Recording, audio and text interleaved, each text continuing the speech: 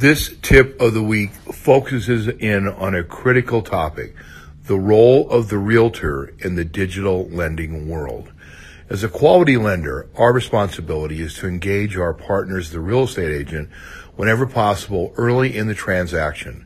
Whether it's in the pre-qual or pre-approval stage, make sure that you reach out to your realtor partner to let them know you've spoken with your borrower, their buyer, on what may transpire on the transaction about to occur.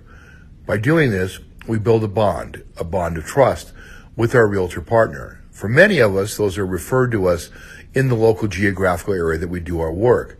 Yet today, with digital lending becoming more prevalent, we may get a lead and a client can be buying in another city or another state possibly. Regardless of the geographical location, our ability to be proactive and reach out to the realtor, letting them know we've engaged with our borrower and their potential buyer about financing, will let them feel more trust and confidence with us as a team. And this is a team transaction. The buyer, the realtor, and the lender all need to work well together to make a 30-day close a reality versus more of a pipe dream. Today, lenders can close in 30 days. And to do that, all three have to work well and coordinate the responsibilities of getting the documents in, working together with the realtor to find out any troubleshooting areas, and for the lender to have sure they process that loan in a timely and efficient manner.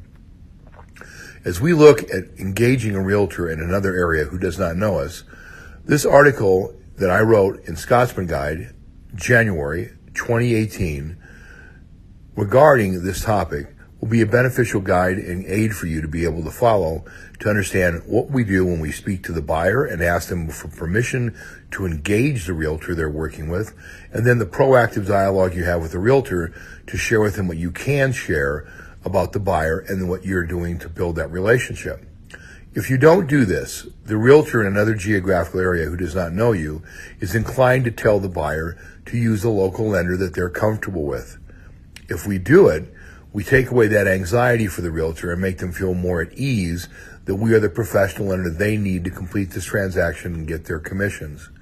So when you look at it, it's important for all of us to take a look at what we do when we're not comfortable with the relationship yet because we've never worked with the agent.